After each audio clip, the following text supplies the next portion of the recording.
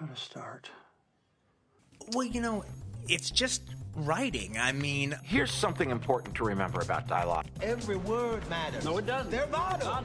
I want to go to this place that I think it needs to go to. The only thing that counts is what you see on the screen. I will write like 4 or 5, 6 hours a day. And it will be a voice made of ink and rage. Okay, I'm really glad you asked me that question. Welcome to Creative Principles. I'm your host, Brock Swinson. In this podcast interview series, I'll be speaking with writers, directors, actors, musicians, chefs, and various other types of creatives as we bridge the gap between creativity and productivity. Here we'll be discussing the habits, routines, and lessons that help promote a successful creative life. If this is your first time listening, make sure to subscribe on SoundCloud or iTunes. Robert Kryskowski appreciates movies that are entertaining but still say something. Over the past decade, he's been working as a storyteller, creating shorts, producing films, and writing as a journalist. In his directorial debut, the creative has combined science fiction, fantasy, and historical fiction in a mythic way. In his new film, The Man Who Killed Hitler and Then the Bigfoot, icon Sam Elliott stars as a legendary American war veteran who is recruited to hunt a mythical creature. In this exclusive interview, the writer-director discusses the importance of a character's regret, his fascination with Mr. Rogers, storyboarding various timelines with intention, not being too rigid with an independent film, and his passion for the paranormal.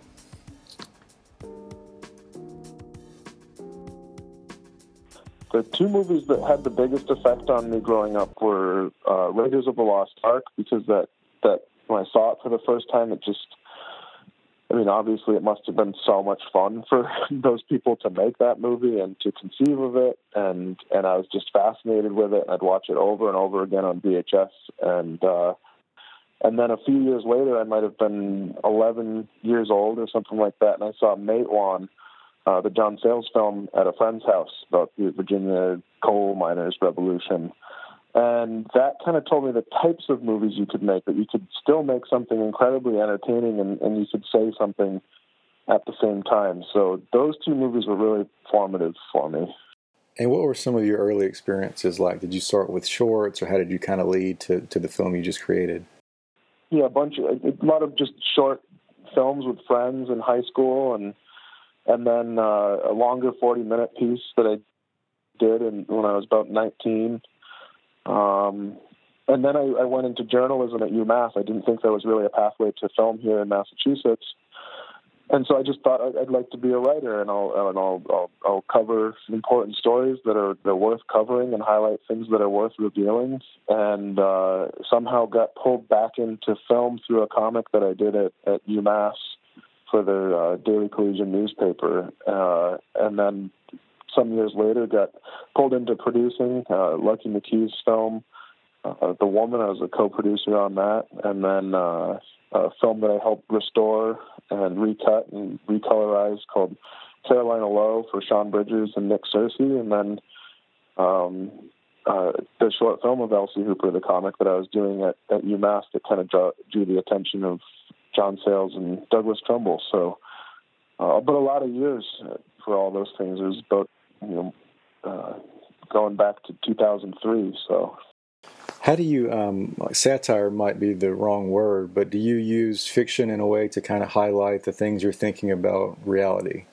Yeah, I think that early on when I shared this script with John Sayles, he felt that science fiction and fantasy have always been kind of a Trojan horse for the bigger ideas of who we are and where we're going, and he saw that very much as being a function of this project. And so I was using these pulpy mythic elements, and then the reality of World War II and war itself, and the effects that it has on a person, all in kind of a mythic way, as a parable might be, or even a bedtime story for adults. So that was definitely the function of this project, to be to kind of be a conduit for things that I needed to get off my chest and questions that I was having about the world we live in and the type of people we might want to look up to.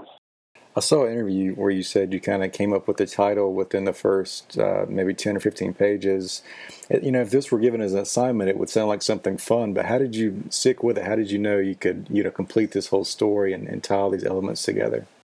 I think it was once I understood who the character was and pulled those two timelines apart and realized that I wanted to write a story about an older man looking backwards over his life. I think that's when it started to kind of flow, and I was thinking a lot about Mr. Rogers, and I was thinking about Norman Rockwell caricatures and just this kind of this inherent goodness, but inflict a cruel and violent world on a guy like that and see what it does to him. And that was something that I wanted to write about, because I feel like there are probably a lot of soldiers and a lot of people in this world that exchange their life in the service of others, doing something that's counter to how they feel deep down inside, who they are and what defines them. And these heroic actions or the violence that they were forced to commit, they feel it defines them, and this movie is trying to say it's something else that marks a person for who they are. And I hope that message is received as people discover it. What was to get a little more technical, what was your storyboarding process like? You've got kind of a mixed genre, you've got multiple timelines. How did you begin to plot this out and move the story along in a linear progression? I would just draw hundreds of storyboards at my kitchen table, and I had a pegboard with the movie all mapped out in different timelines and what locations all of these things were happening in, and they were colorized so that I could think about them in different ways. But often I was just drawing a lot of conceptual designs and storyboards right from the script. And after a certain phase, the team had come around enough to support this thing that we weren't changing the script much. When we actually shot the film, there's no changes to the script. There's no dialogue that we altered. Nobody was making stuff up on the fly. The movie is very much as it was written, and that came with a lot of planning and a lot of intention in the storyboarding, and then also remaining loose enough, because it's an independent film, that you can't be so rigid, because then my expectations would be, I'd disappoint myself trying to be so a slave to the storyboard. So it also involved knowing when to pivot and adapt to the realities of an independent film shoot. So, and that's often just listening to the team around you and keeping an eye on the clock and knowing how many shots and how many setups you're going to get to in a day. And it's more important to tell your whole story than to have a 3/4 of a story that maybe is a little more cinematically grand, or maybe you dialed the performance into absolute nth degree, but you didn't tell the whole story. And that was, again, something that John Sayles told me to expect, was the time crunch, and to be mindful of it so that you can get this entire story told. So, like, when I saw the title, you're kind of expecting maybe a wild ride, but the trailer seems is very serious and very beautiful. Outside of that, what kind of actual research went into this, or is it mainly just a character piece? Did you have to go and investigate anything about either Bigfoot sightings or World War II, or where did you kind of start with that? Well, I'm an avid listener of Coast to Coast AM, and I've heard a lot of the Bigfoot researchers, and I just enjoy that. I enjoy listening to people speaking about aliens and the paranormal, and I think it's great fuel for creative ideas. And I thought that, with this story, the research that really went into it is just having a good understanding of World War II, why it happened, how it happened, and the idea that Hitler is spreading a plague in much the way the Bigfoot is, but Hitler's plague is ideas, and that when he's dead, those ideas live on without him. And that's much more important than the killing of Hitler, is that his ideas were persistent, and that they still have echoes right now. If we watch the news today, it's still there. And I felt that was a theme that I wanted to explore. So having enough understanding of the mechanism of World War II was important, and then knowing the Bigfoot enough to actually try to do different things with the creature. He's not a big hulking 7-foot, 8-foot creature. He's as tall as a man. He's maybe 6 feet tall. He doesn't have big feet. He's going blind. He's 200 years old. He's lonely. He's innocent, and he's sick. And I wanted this much more soulful, haunted version of the Bigfoot, even though it has only so much screen time. I wanted that to be something that would be felt as different than what we're often told about the Bigfoot. So in addition to the mythical aspects of the story, I saw an interview you did where you kind of said that we don't have to go into this, but aspects of your personal life kind of led to you writing the script. Do you think it's something you would have written at a different time, or did it just kind of come to you because of aspects of your history, things that are going on, and just you're kind of as therapeutic, or how do you view the time that you wrote the script in your life? The time that I wrote the script in my life, my wife had just lost a very good friend. My brother had been in a bad car accident, and it easily could have killed him. And I was just thinking about brothers, and I was thinking about what my wife, who was my girlfriend at the time, what she had just lost. And I was just looking for answers. I was just writing to find answers. And I didn't have any means to make this movie at the time. It was just a writing exercise. It was something I was enjoying putting myself into and thinking about and solving these puzzles. And then when I got to the end and finished it, I realized that there was something I could actually say here and something that was worth trying to actually get this made. And it would be difficult, but I felt like people might appreciate finding courage in a hero that shares a lot of our own frailties and the things that pain us the most. And I felt like that was worth trying to pursue. How did you pitch the idea or discuss the idea with Sam Elliott, and what kind of led him to do the project?